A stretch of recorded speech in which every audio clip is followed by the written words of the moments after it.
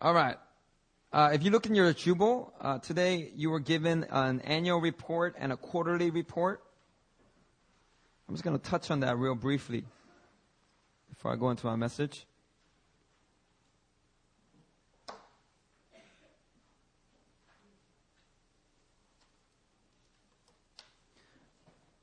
All right, let's begin with our quarter report.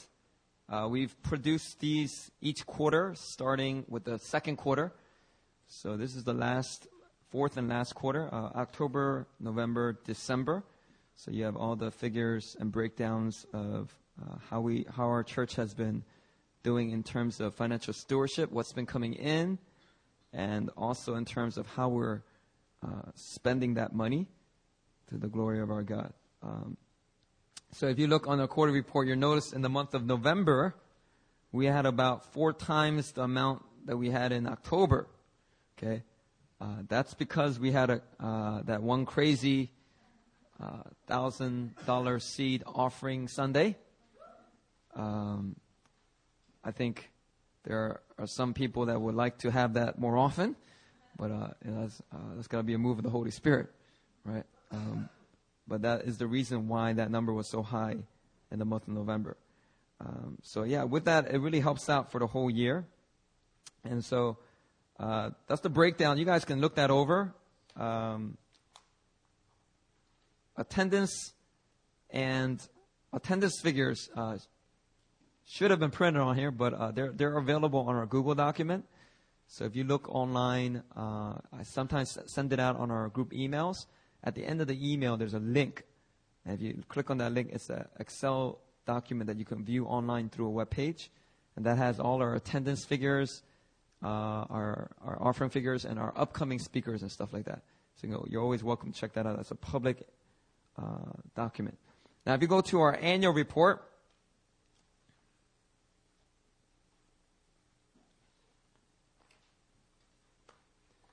okay, so this kind of gives you an overview of the entire year. Now, we got to keep in mind that we started doing all this financial transparency stuff starting around April. We didn't have any of this before. So the staff, we had to work with the numbers that we had up until March. And then when we took over around April, May, we tried to produce accurate numbers from there. But before that, it was a little bit cloudy, so we used our best discretion to come up with some figures that were appropriate. Now, if you look at the annual report, the revenue for our church, what's come in for the whole year, total was, how do you say that? 170 million won. Okay. 170 million won.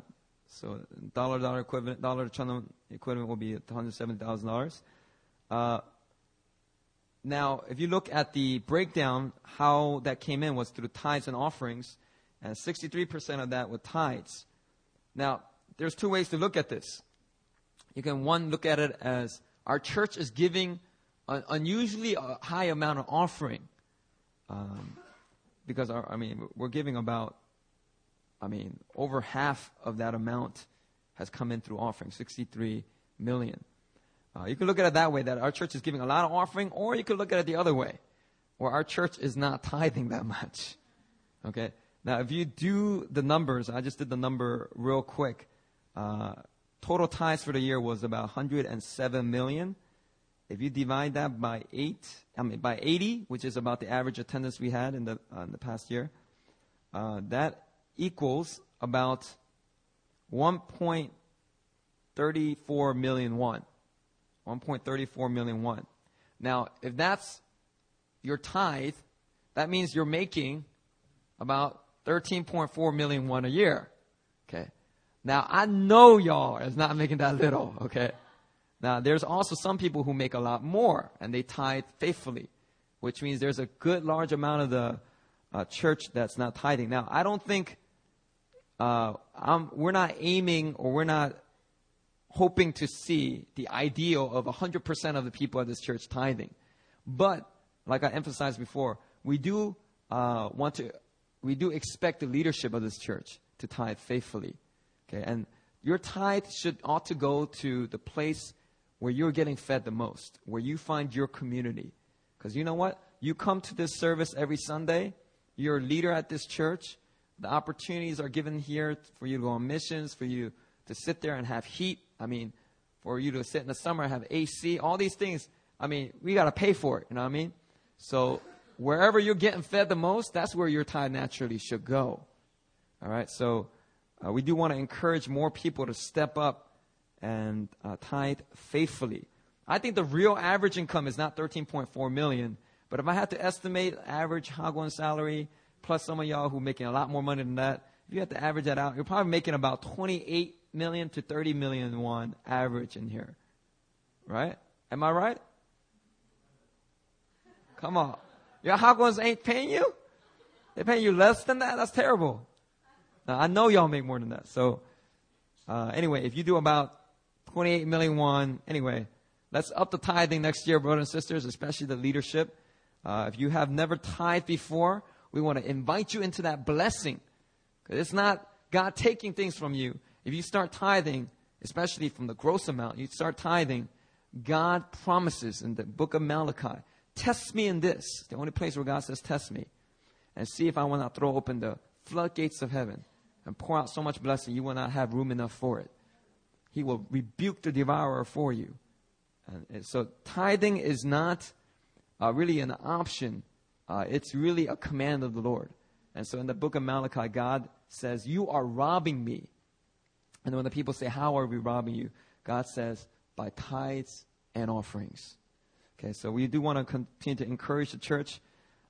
We believe that as God does bigger and bigger things through this church, that's also going to require bigger and bigger amounts of money. Amen?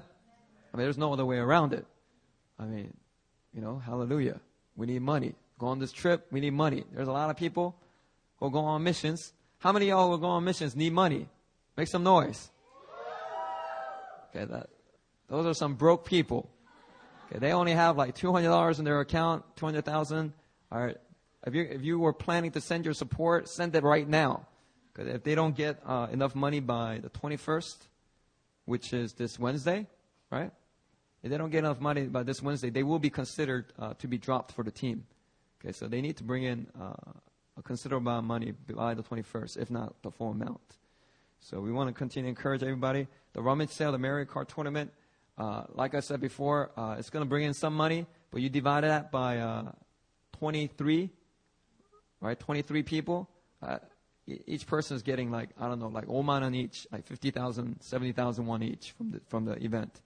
So that's why we want to encourage more the individual support raising. So we want to encourage that.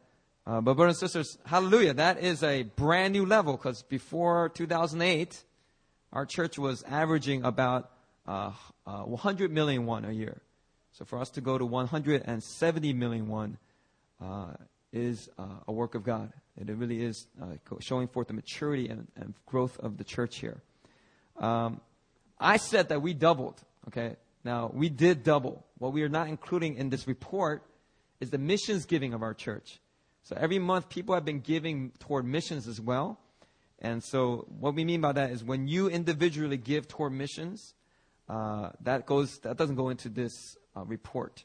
Okay, so that total was about 30 million won. So with that, both our yearly giving was double at 200 million won for the year. That's a lot for a small church like this. I talk to other pastors and they ask me these questions and I tell them these numbers. They go, wow, your church is really being good stewards. And like I said, there's two ways to look at it, right? I said, well, you might look at it that way, but I don't. I know God's calling us to a higher standard. God's calling us to live at a higher place of blessing. All right, so God calls us to be blessed, to be a blessing. So I want to continue to encourage you guys to really even give more than you have been giving, so that you may be blessed in return, because you can never outgive God. Amen? Now, on the expenses side, if you look at the head pastor line, that's Pastor Sam had a salary. That ended in April, but we doubled it in April, so that's kind of like his severance pay. So that's the total amount. Pastor Josephine was with us throughout the year until August. And if you know about her, 2 months ago, she was offered a full-time position at a Christian organization. So she's getting salary there, and that's an open door. That's a new thing that God did in her life. And so she's not on salary with us anymore. Assistant Pastor Cry Brian, he's also he stepped down as a pastor here. So that number reflects the months where he was a pastor. We gave him that money as a salary. But remainder of the year, we continue to actually give him the same amount, but that's more as a missionary, as a music minister of the gospel. And so we continue to believe and trust and support him in that vision to take worship to the nations. So that's the amount that you see there. And if you look down to the missions support, you'll see his name there, and that's for the full amount. It'll be $12 million for the year. Mina Choi, she started around April. She got a little bit of a raise. We thought she was doing a decent job, so we thought we'd give her a little bit of a raise. Okay. Now, we support her as a part-time. We pay her as a part-time administrator.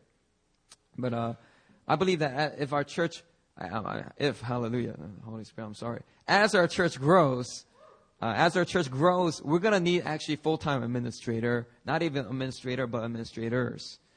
So as our church grows, you see other churches, you study their story, and as their church grew, more personnel had to be brought in, full-time salaried people.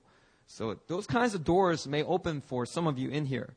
So just as it opened for Mina, Mina may be called by God to go full-time, or she may be called somewhere else, and God may raise up some of you to be full-time. But nevertheless, I believe as our church grows, we're going to need a bigger budget for the church staff salaries. Hallelujah. All right. And that was 29% of our giving. Go down. Continuing education and training, that's about 8% of our budget is going toward that. A lot of churches, they invest in the education and continuing growth of their pastors. So that's what this fund is all about. It pays for my torch classes that I take. I don't even take that much, but that's what it covers. My books when I need to buy them. Just to be fair, I'm not just buying books and just like selling them on Amazon or eBay or something. Right? I'm not doing that.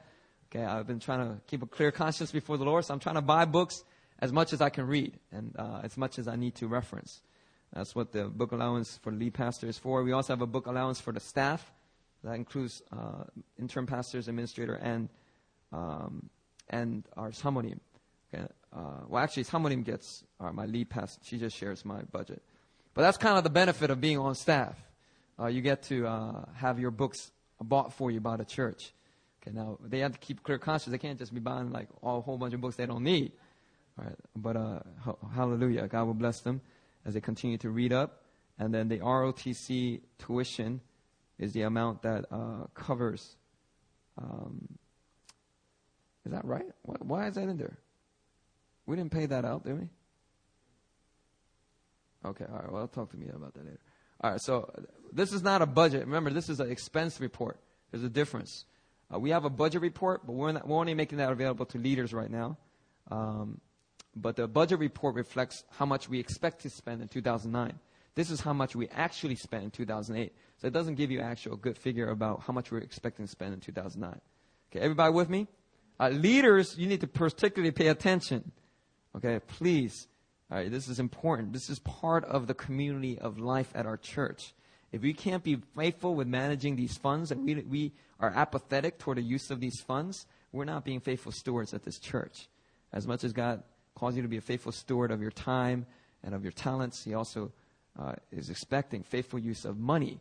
Amen. Jesus said, if you can't be faithful with earthly mammon, earthly money, how can you be entrusted with heavenly riches? And so God expects us to be faithful with these things. So leaders, please pay particular attention. If you look at our missions giving for the year was about 21%. We're actually upping that for the new year. Our budget for that will be about 30%. So we're going to continue to be a church that gives toward the missions field and toward missionaries. So let us, I like the philosophy of some pastors out there. Last place that they tighten the budget is the missions. All right. I'm a missionary, so I know. I have a church that supports me $1,000 a month back in the States.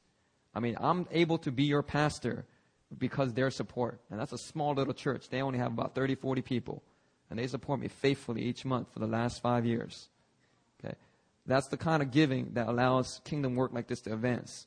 Now, I like their philosophy. The last place that they tighten is the missions giving.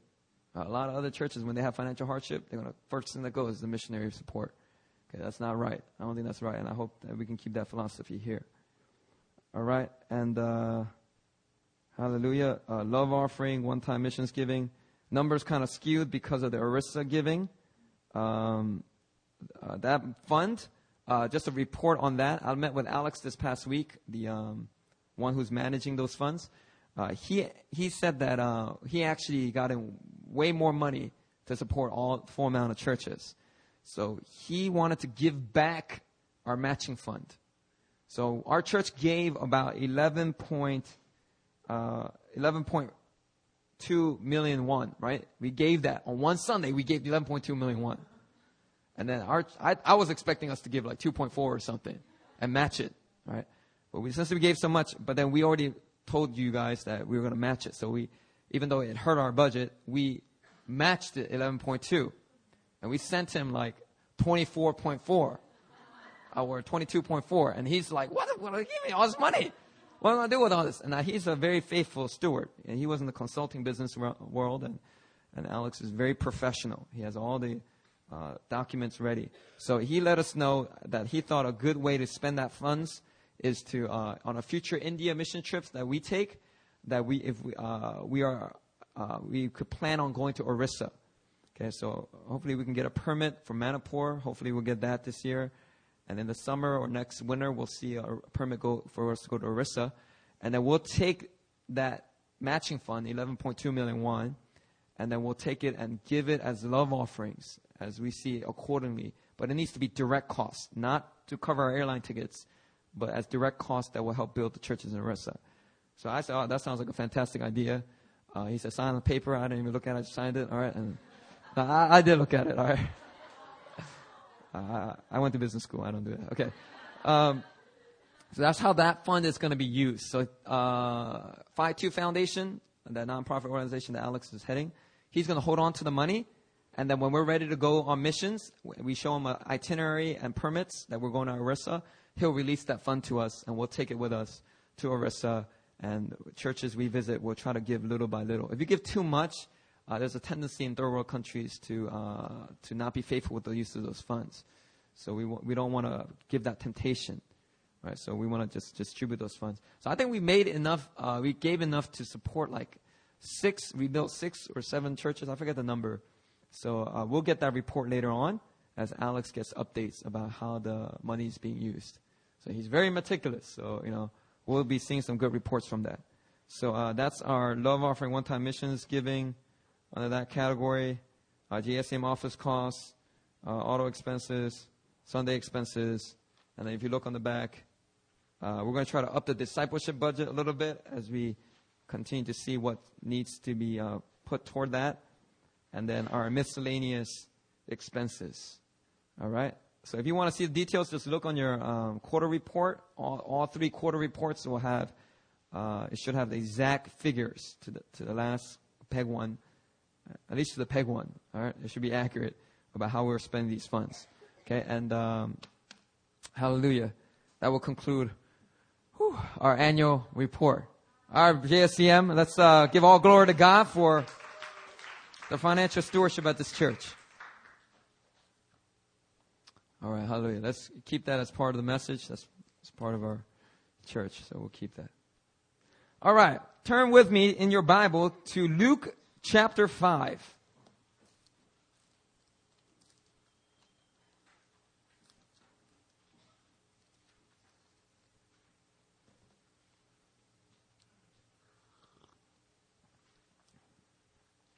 See, when I'm doing this report, I look out, I see all the adults. They're like, yeah, tell me more.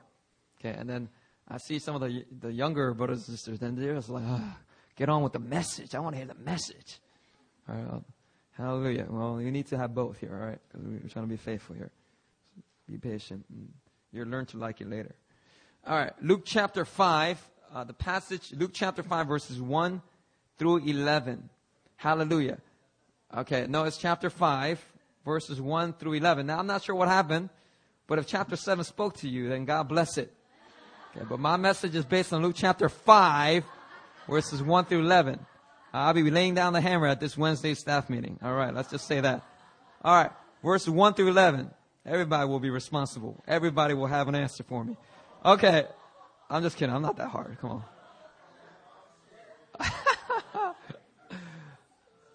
Marcus naturally will get the boot because he's the man.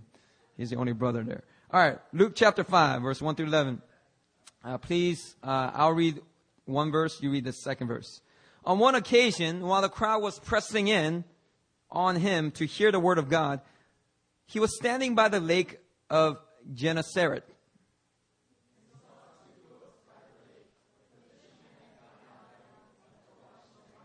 Getting into one of the boats, which was Simon's, he asked him to put out a little from the land. And he sat down and taught the people from the boat.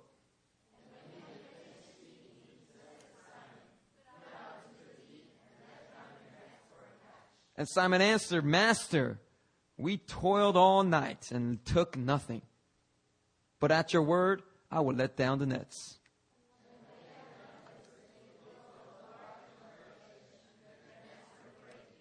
They signaled to their partners in the other boat to come and help them.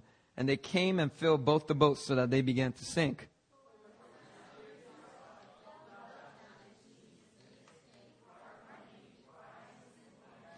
For he and all who were with him were astonished at the catch of fish that they had taken.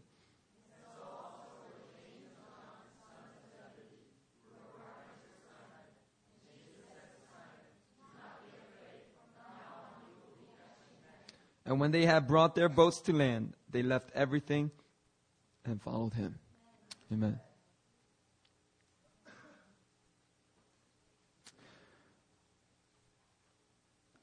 Since I preached on the first Sunday of 2009 that this year will be the year of open doors, God's been confirming that word over and over again. Well into the year, I can tell if something is truly prophetic or not, because God will start to confirm it. He'll speak to me about it over and again. And since I preached that message a few weeks ago, God's been opening up doors for people already. So I'm hearing a story here. I'm hearing a story there. There's a potential door coming up here that they didn't even think about. God's opened up doors for people. Doors to new jobs, to new relationships, etc. It's an exciting time for our church. Amen? And since I preached that message, all right, for people who are at Sunday Swim, the Lord finally opened up the door for Andres Bisoni to come to Korea. All right. He'll be coming May 15th through the 17th. We contacted him last year at the beginning when I took over as the pastor. And I contacted him, tried to get him in September, and God closed the door. Tried to get him in December, God closed the door. We tried to get him in February, God closed the door. But the moment 2009 hit, right, Andres Bisoni said, tell me a date, I'm there. Okay, I just sent him one date. He said, I can't do that one. Sent him a second date. He said, I'm there. All right. And so he's been sending out his newsletter. And in the newsletter, he's saying that in the next few months, I'll be going to Japan and China and Korea. And he put Korea in there. Because God's been speaking to him about going to Korea. Now, if you know, Korea doesn't have many healing evangelists come through here. We never have a Benny Hinn crusade here. We don't see many healing evangelists come. So this is a really exciting time. This is an open door that God is opening up. And I believe that a lot of healing miracles are going to take place when he comes. I mean, it just takes place wherever he goes. All right. You see videos of him on his website. If you want to just YouTube his name, Andres Bisoni. If you can't spell, just go to his website, abm.cc. That's the website, abm.cc. He has a lot of videos up. All right. Amazing signs and wonders when you see this guy. Okay. He's been to Cuba this past year. Who would think that a revival, a Holy Spirit revival and healings will take place in Cuba? But you see the videos. All right, he went to Romania. He's been to Israel a couple months ago, and he showed a video footage of Arabs and Jews dancing together who just got saved. All right, I mean, this guy, God's Spirit is really upon him in a powerful way.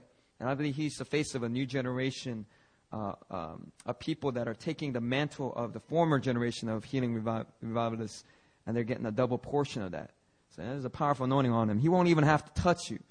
All right, you'll just come up and get prayed for. Sometimes he'll just go like this over the crowd, and just like tons of people just start falling over on the power of God. And they just on the ground. And some people fall over and they just like kind of get back up, right? Now these people, they fall over and they're just like shaking and flopping like fish. As the power can start coming out. You've never seen anything like it? I encourage you, watch all the videos. Get used to it, because these are signs and wonders that the early book of Acts recorded. All right, when they said signs and wonders, people don't think about what that really meant. Okay, believe me, it was things that took your attention away.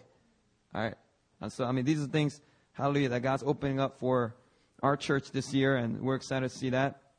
And one door that we want to knock on with increased intensity in 2009 as a church is the door for the gospel to be preached.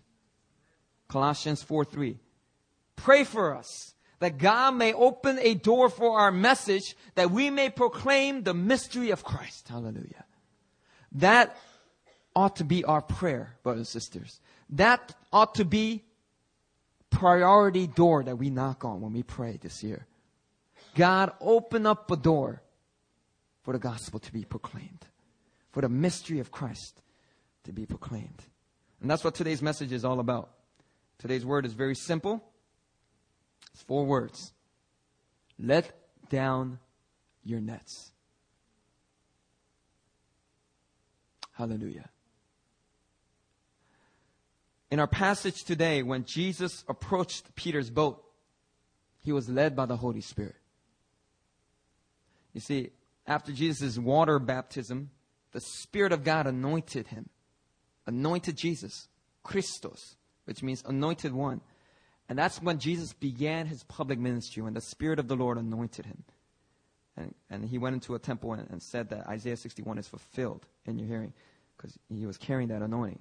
So everything that Jesus does from this point on, all right, he does as he is dependent and led by the Spirit of God, as you and I ought to do. Amen? See, Jesus begins his public ministry, and he's showing us how we ought to do it, how we ought to minister. We got to be led and dependent on the Holy Spirit. And you think, well, Jesus is the Son of God. He didn't have to do that. Oh, yes, he did. Because he's 100% man.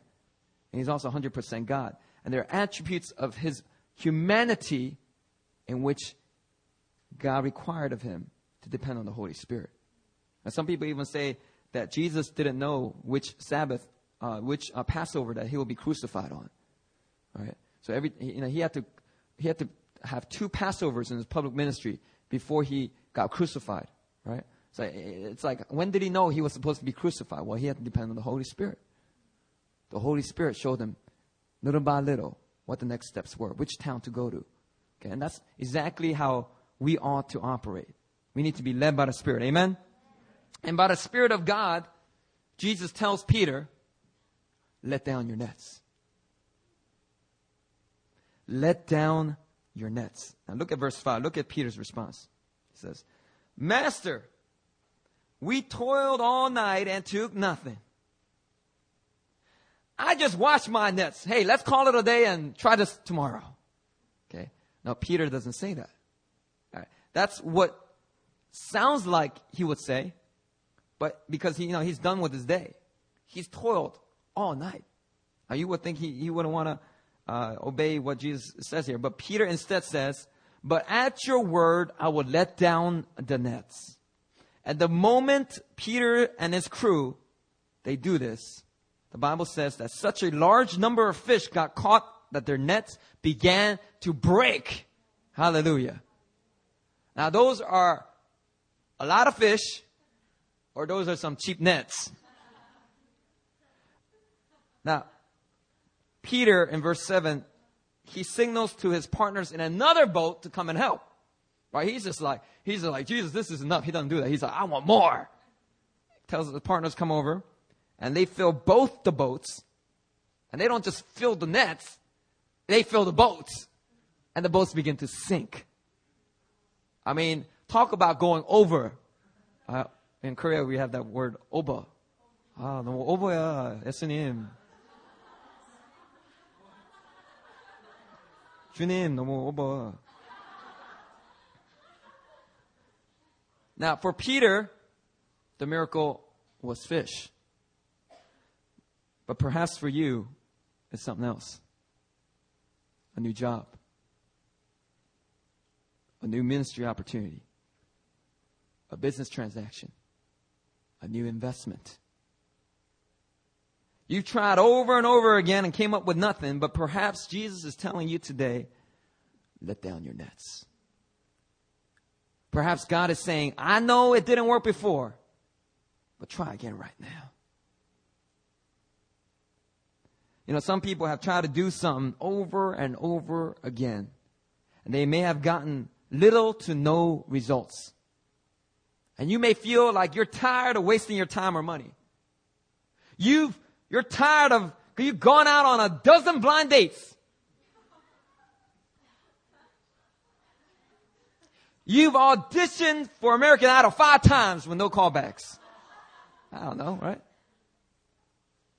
Well, some people, hallelujah, this applies to them in here. Or you lost too much money in the stock market.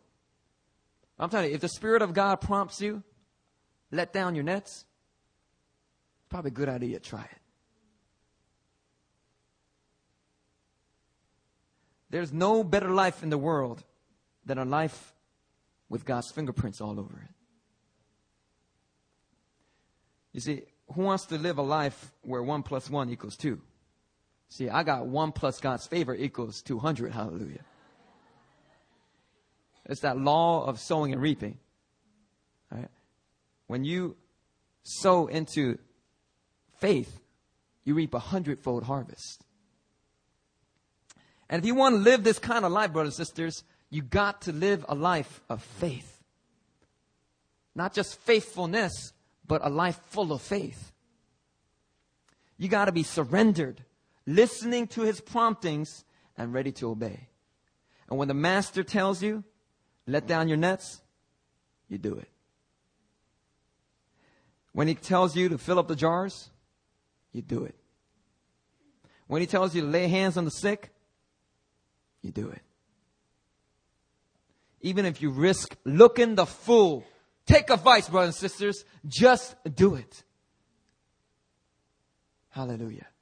Because you're closer to your miracle than you know. Faith releases the miraculous. Faith releases the miraculous. And sometimes, God will just, I don't know. I think God has a sense of humor. He'll test us. Remember last week's message on testing, right? He'll be like, hey, I want to test your faith. Hey, do this. And you do it. And it don't got nothing to do with anything. You don't see no miracle. You're just like, what? Look, I just look like a fool. I thought you were gonna like heal that dude over there, and I just ended up looking like a fool. I just ended up going to that. You said that person, or I thought you said that person spoke English. I went and tried to evangelize the person, and this person didn't even speak English. And God tests you. Now sometimes God will look down and just be like, oh man, Myung-hwa doing a good job. She passed that test. I'll give her another test of faith. Pass that test. I need her to release more faith.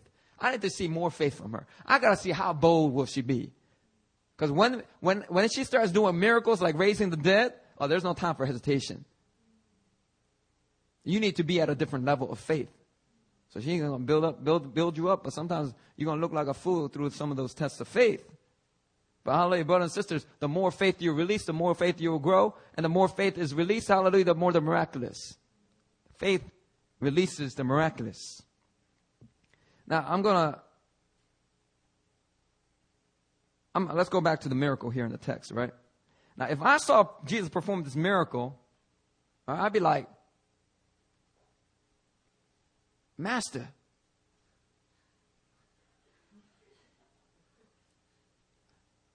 that was my favorite net. No, I want to say that. I'll be like, Master, can you teach me how to do that? All right? You'll be a very rich man if you can do that every week. All right? But look at Peter's response. Very different. Verse 8. Weird. Very weird. Simon saw it. What did he do? He fell face down at Jesus' knees saying, depart from me, for I am a sinful man, O Lord. What? Peter, toiled all night. You got no fish, but you just got 2 boatloads of fish now. Well, you want to go sell them? You're going to be a rich man. You're going to be eating fish for like 3 months. But Peter responds in a very odd way. He says, "Depart from me, Lord. For I am a sinful man." Jesus didn't say, "Hey, I know what you did with that woman last week." I didn't do that. Jesus just did a miracle. Just did a miracle. And Peter responds in this way. You see, brothers and sisters, when miraculous signs are performed, God manifests his presence and power so powerfully, and people sense the holiness of God so suddenly that men begin to repent. And you might have seen this at a revival or a crusade. I mean, it's a wonderful thing. It's a wonderful thing. This is why signs and wonders and miracles are so effective in the preaching of the gospel. It leads men to repentance. I mean, you can talk to men about the need to repent and the command to repent until they're blue in the face, but a man will never repent. But how do they show them a sign and a wonder? And they're on their face. The manifestations of God's presence and power are not to be observed for display, but rather they are a sudden revelation of the power, holiness, and fear of God. And it's not a gradual education that you might get from a book, but it's a sudden revelation, and it startles the senses, and it tilts our logic that the only appropriate response is repentance. This is what happened when Elijah called down fire from heaven on the altar. All these hardened Israelites, they were turning to idols. And they showed up, and nobody was probably rooting for Elijah. They were all rooting for the prophets of Baal, because those are the idols that they were worshiping. Right? And hallelujah, the fire of God just falls on that altar like a big old comet just coming out of the sky, and whoosh, just consumes everything. And then the Bible says the moment that happened, the people who were backslidden in idolatry, they quickly fell prostrate, fell face down, just like Peter here, face down on the ground, and they cried out, "The Lord, He is God." You see, you don't even need to hear a repentance prayer from people like that. That is their repentance prayer. If my daddy came in this place and hallelujah, I said Andres Bisoni was here and he's just praying for people and there's people falling on the power of God. And somehow that really just brought a sudden revelation. It tilted the logic of my father, and suddenly he got a revelation of God's holiness and the fear of God and everything at the same time. The only thing he can do is repent. If all he said was, "Jesus is the Lord," that will be his repentance prayer. Hallelujah. And that's what happened with the prophets Baal and Elijah and the people there. And as we go on the missions field, this is what we hope to see. Right? 1 Corinthians chapter 2 says, "My message and my preaching were not with wise and persuasive words, but with a demonstration of the Spirit's power, so that your faith might not rest on men's wisdom or men's cleverness, but on God's power." See, the early church understood this. Today's church, we've lost this. And man, let me tell you, I've been to India, I've been to the Philippines, especially when you go to the poor there, right? They will not be one bit impressed if I say I graduated from NYU. Or if I had a doctorate in ministry, if I have a doctorate. They would not care. They don't really care. They really don't. You can come with all these wise and persuasive words. It will not impress them one bit. But they will respond if they see the manifest presence and power of God. I mean, it just jolts you up. It's not natural. It's supernatural. And they will fall down and repent just as Peter did. That's why, brothers and sisters, as we send out these 2 teams, we got to pray. God, manifest your power through them. When they pray for people, we don't want just people to get gradually healed over a month. Oh yeah, God answered your prayer. A month after you left, I got better. But actually, I was taking this medication anyway. So it could have been the medication or your prayer. But hallelujah, let's just give all glory to God anyway. Man, come on. We're talking about signs and wonders. Like right there, bam, they fall under the power of God. They start shaking on the ground. An hour later, they get up and they're like, pain's gone. They're like, what? The pain's gone. Hey, everybody, the pain is gone. This lady had a pain for 2 years. It's gone. Hallelujah, give glory to Jesus. And people in the back, Jesus Lord, Jesus Lord. And people just start repenting. That's exactly what happens. You go to Africa, Reinhard Bonnke, you go to a Reinhard Bonnke crusade, that's exactly what happens. You go to America, Ronnie Howard Brown crusade, that's exactly what happens. Just signs and wonders. People just start repenting. That's what we see here between Jesus and Peter. Now, in verse 10, Jesus tells Peter, after Peter's all messed up, Jesus says, from now on, you will be catching men. Okay. That didn't sound right. All right. Perhaps some of the sisters got really excited about that. Woo! Yeah, gotta catch some men. It's a raining men.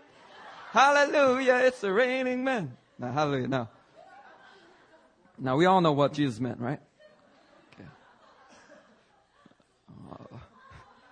Now, our EM is sending a team to India, one team to Philippines next week, because Jesus is calling us to let down your nets. That's what we're doing. We're going out there, we're letting down nets. And not only the missions teams, but I believe that God is calling our church at this hour to let down your nets. See, at Sunday Swim, you had 3 confirmations of this, independent. All right? Our brother Brian Wee said something about it. Then Roy's like, oh yeah, I feel really strongly about it. And then Susie's like, oh yeah. And she said something about it.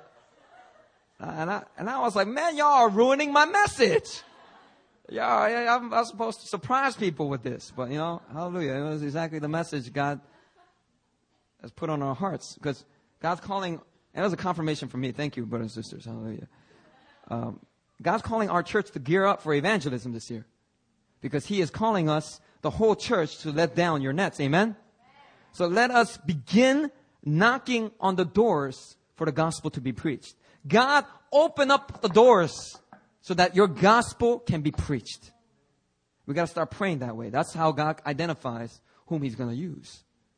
And as these doors open, we got to share Christ. We got to be ready with the gospel presentation. Okay, we got to share. We got to have our testimonies ready. We got to be ready to let down our nets. What Jesus said, let down your nets, and Peter's like, I can't find mine. Okay, I would be really sad. Jesus be like, let down your shoe. I'll let down some. No, that would be sad. We got to be ready, brothers and sisters. We got to knock on these doors so that the gospel can be preached. And some people are sitting there like, I don't want those doors to open. I'd rather not. I'm comfortable where I am, thank you.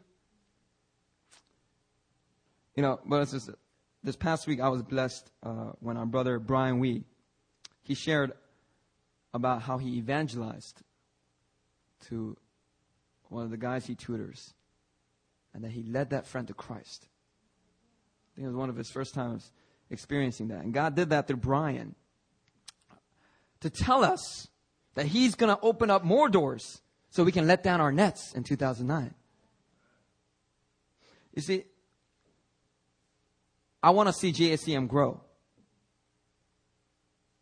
But I don't want it to just see it grow as a result of people changing churches. That doesn't add anything to God's kingdom. But I want to see JSEM grow as people are converted to Christ. Gentiles who did not grow up in the church. People who are so suffering and broken and oppressed. They get that message of hope. I'm telling you, man, those are the most refreshing people to work with too. Hallelujah. Not that, people grew up in the church. I know a lot of y'all grew up in the church. Y'all ain't refreshing either. Hallelujah. Y'all can be refreshing now and then. Hallelujah. Now, I'm playing. I'm one of them. Hallelujah. I'm playing, Lord. All right, let me stick with the message. Hallelujah. Now, our brother Brian, man, he told me that story, and I was preparing this message. God said, that's why I had him share that in your car. That's why he didn't bring his car that day. Usually he has his own car. Got in my car, started telling me all this. this story, and I was like, all right, Hung, tell me. And it was a good story, hallelujah. And then later on, God was like, I've had Brian tell you that story because that's just exactly what I'm going to do with the whole church. People will knock on the doors and step out in faith. If they will let down their nets, I will bring in a mighty harvest, a harvest that they won't even be able to contain. Hallelujah.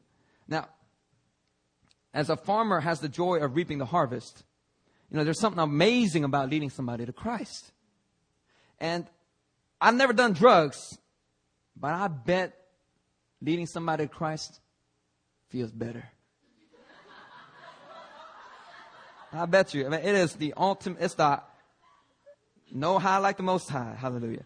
Now, as a CCC staff, I've been blessed to lead many people to Christ. I've had this experience of leading somebody to Christ many, many times. Now, of course, this is also accompanied with being rejected many, many times. But my most recent experience of leading somebody to Christ, and, it's been a while, but it was last year, was with an exchange student from the Netherlands named Evelyn. Now, Evelyn was a special blessing to me because I saw her go from an antagonistic atheist to a broken, tear-filled Christian after just 3 months of prayer. I just met up with her for lunch a few times, explained the gospel to her, just kept praying over her, along with other brothers and sisters at my campus ministry. Just kept praying into her. And man, when I led her to Christ, I sat here, right here in the sanctuary after service. Power of God, sometimes it's powerful here. Starts converting people. And after service, she started wanting to know. And she just kept crying. She said, I don't know why I keep crying. I said, well, that's the anointing of the Holy Spirit. That's the presence of our God. He's touching you with his love. It's a love that you haven't felt like this before. And your heart's responding to it. And she's like, all right, well, what do I do? And so I led her to the Lord, and she couldn't stop crying. Even after she got saved, now she was just smiling and crying. She's like, wow, it's so powerful. There's something powerful. I feel the power. I feel something. Her heart was just so welled up with the life of God. Brothers and sisters, I want you all to experience that more and more. I want this church to let down their nets. Hallelujah. Jesus said, the harvest is plentiful. Jesus said, the harvest is plentiful. And just like them fish in Peter's boat, Jesus is telling us the harvest is plentiful. And that statement has never rang more true than in our generation. Prophets are now talking about a 1 billion soul harvest. 1 billion soul harvest. Now, I believe that the harvest that our generation is responsible for will be so large that we will need to send more and more missions teams in the future. We're going to need to send missionaries in the future because the nets of the teams that we send out won't be able to contain them. Like our team, just for example, our church's teams won't be able to. Our nets are going to break. We're going to go there and we're going to come back sad because we're like, man, we couldn't bring in the harvest. Our nets just broke. There's just too many fish. And hallelujah, as that happens, we're going to require the help of other partners. Just like Peter brought in partners, we're going to have to partner with other churches. And hallelujah, as we do that, even then, the harvest will be so large. Hallelujah. There's going to be so much more. It's going to be overflowing.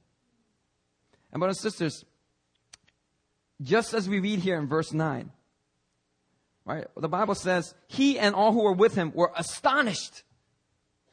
When people see the harvest that our generation will bring in, hallelujah. And I'm being inclusive, by the way, of everybody who is living right now. We are of this generation. And there's different roles that I think the older generation plays and the younger generation and the middle generation. Hallelujah. By the way, I'm of the younger generation, if you didn't know. 79 was the cutoff. I made it. Just as people were astonished at the catch of fish, but this is all over the world. This is what spirit-filled ministries are experiencing. thousands and thousands are coming to Christ in crusades and conferences all over the world.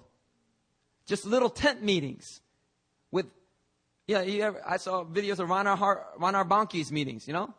He just made he made a stage in the middle of Africa, like in the middle of a field, just made a stage of wood and then put up little light bulb lamps. And then the video footage supposedly showed 1 million people. Okay, I don't know if that was accurate, but it looked like 1 million. It was a lot of people. A lot of people, these makeshift setups. And Reinhard Bonnke is just bringing thousands, tens and hundreds of thousands even. Hallelujah. Because he's just letting down his nets. Because the harvest is plentiful. You know, there was a time in Korea where this happened. You know, in the 70s. There was an explosion of conversions. Campus Crusade got to be a part of that. Explo 74, those who know history. All right, I mean, over 1 million people gathered in Seoul, in a big plaza area. I don't know where it was, but they had I don't know how many. I think it was 100,000, over 100,000 decisions of Christ, something like that. All right, I'm a bad Campus Crusade staff. I can't remember details, but it was a big number. But in that same decade, you had Full Gospel Church continually adding to their church. All right, and so you just had a huge harvest in Korea in the 70s. But sisters, but that harvest for some reason has been held up. Our young people aren't responding to Christ right now in Korea. But you know what? God's readying. He's raising up people to bring in that harvest. And it's going to be incredible. It's going to be unprecedented. It's going to blow away anything we saw in the 70s. Hallelujah. And as Christians, you know, some of us may have tried evangelizing. And we've been part of evangelism events and courses, but perhaps we feel like Peter, we've toiled all night and we've caught nothing. And the temptation is to do nothing. But that's exactly what Satan wants. He wants you to think that nobody out there wants the gospel. Because on the surface, if you just go out a few times, I know this because I went out a lot of times. But you go out the first few times, it just seems like nobody wants Christ. I remember every week I had to go out and evangelize at UC Irvine during my staff training. And I have to evangelize to at least 10 people a day I was there. I went twice a week. Man, it's the most tiring thing, getting rejected left and right. Actually, in California, they're really nice. They'll go through the whole presentation with you, and then they reject you. No, thank you. In New York, they just be like, man, get out my face. Do you have 5 minutes? Man, get out my face. Hallelujah. But anyway. But if you just go out a few times, you're going to feel like nobody wants Christ. But Satan wants you to believe that. And God's going to test you through that. And Satan uses news media and newspapers to convince us that people don't need Christ, that people don't want Christ. But that is a lie, brothers and sisters.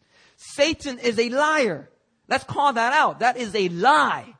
Yeah, there's plenty of people that don't want Christ. But trust me, there's plenty of people that do want Christ. There are people that are screaming out, who are living in oppression, in bondage, in poverty, in disease, in sexual slavery, in child prostitution. They're hungry for justice and righteousness.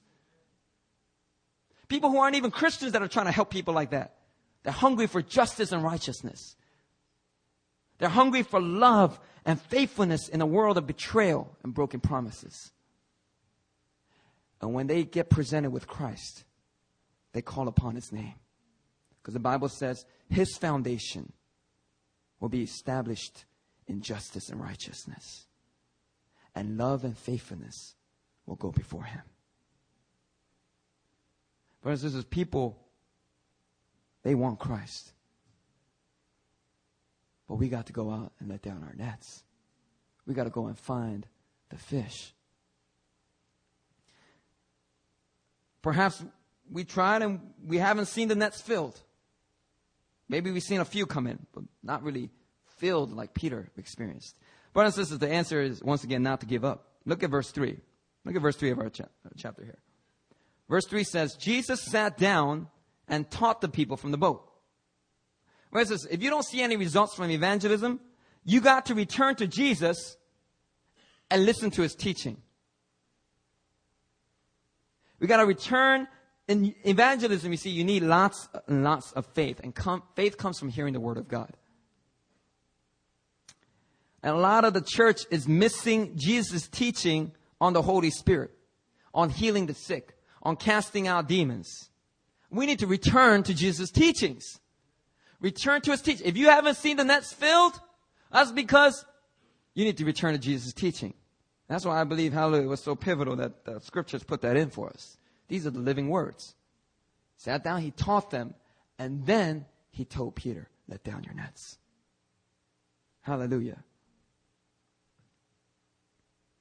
Now, there's something else interesting to note. Look at verse 4. It says, Jesus said, put out into the deep and let down your nets. You know, sometimes we aren't seeing results because we are letting down our nets by the shore. The answer is to go deeper.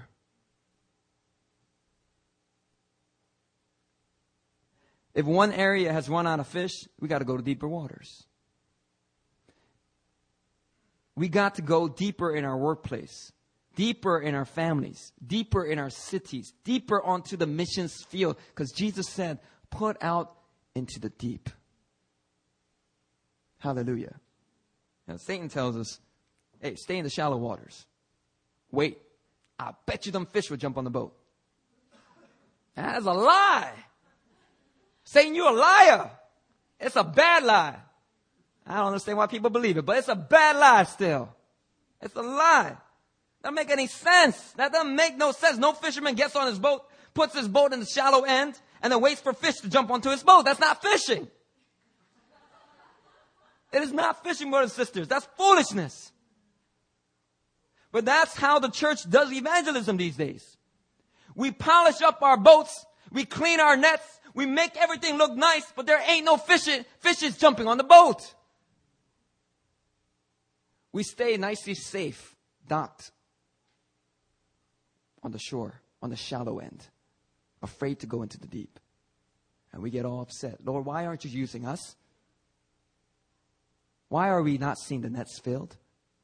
And Jesus is like, look, go back to my text. Put out into the deep. Stop being chicken. Step out in faith. Be courageous. Go and make disciples. Hallelujah.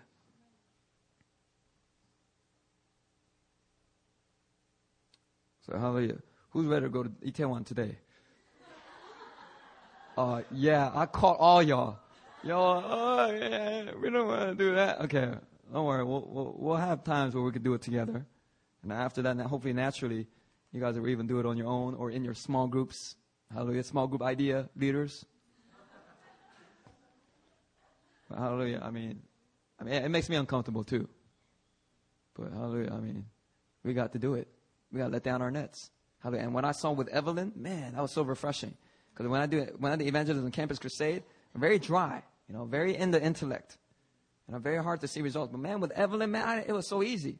Well, it wasn't easy, but a lot of prayer and stuff. But man, God was really faithful. And the Spirit of God was so all over her. She, just tell me what to do. I want to just tell me what to do. And I was all right, here you got to do it. I remember the sinner's prayer. I just Lord Jesus, I thank you. Amen. All right, you're saved now, sister. Hallelujah. By the way, you don't got to be legalistic with that sinner's prayer. It's the faith behind that prayer that's important. A person may never even say a sinner's prayer. As long as they put their faith in Christ and start following Him. Hallelujah. They are saved by grace through faith. Now, on the day of Pentecost, brothers and sisters, the promise of the Holy Spirit was poured out on 120 disciples. Right? And they were all filled with the Spirit and they spoke in tongues. And then when they went outside, people began to mock them for being drunk. And it is at that moment, it's interesting, Peter remembered. I bet you Peter remembered the words of Jesus on the boat this day. All this crazy commotion going on. And he heard the words of Jesus. Peter, let down your nets. And Peter, filled with the Holy Spirit, he got up and he preached his first gospel message.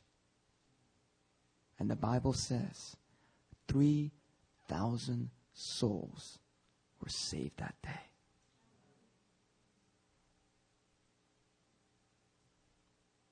Brothers and sisters, God's pouring out His Spirit at this church.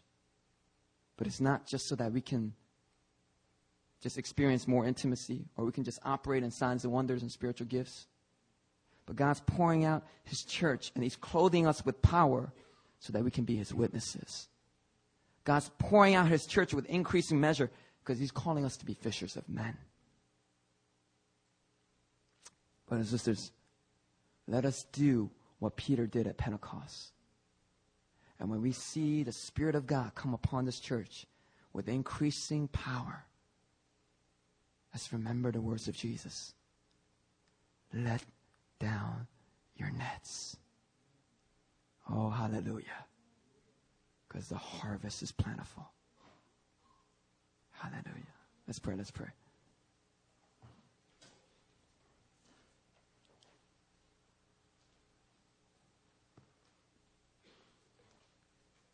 Lord Father, I just thank you, God, for